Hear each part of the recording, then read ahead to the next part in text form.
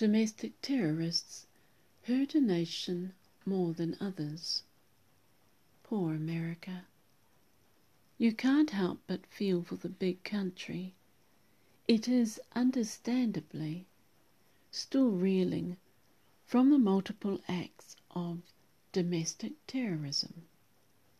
No country deserves that, and we do not wish it on them.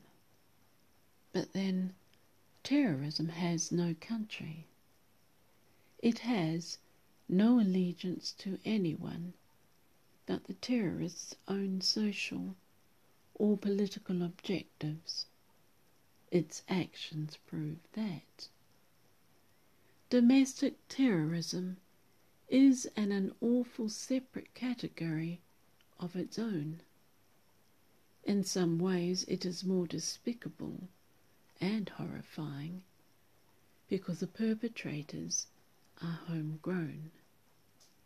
In the recent sad events carried out in California, El Paso, and Dayton, Ohio, the perpetrators were US citizens that committed their murderous deeds on other US citizens in their homeland. They did not care how it would affect the nation that begat them. They little realized that their acts of terror would cut to the heart more deeply because one of their own turned on them.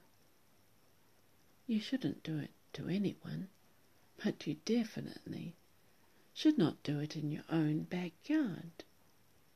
It crosses the line on all sorts of taboos, like loyalty, national pride, respect, trust, and a host of others too long to list here. But you get the idea. It may have been easier to take had the acts of terror been done by an outsider. Most Americans will find it difficult to understand how someone like them, someone born and bred in the US, could shoot another US citizen, let alone a lot more than one. Therein lies the problem. The domestic terrorist is not normal, and there is no understanding them. Much though we might want to, it may be best for us not to try. They are living out a fantasy, a dark one, that has no concept of compromise or sharing in the real world, where everyone else is.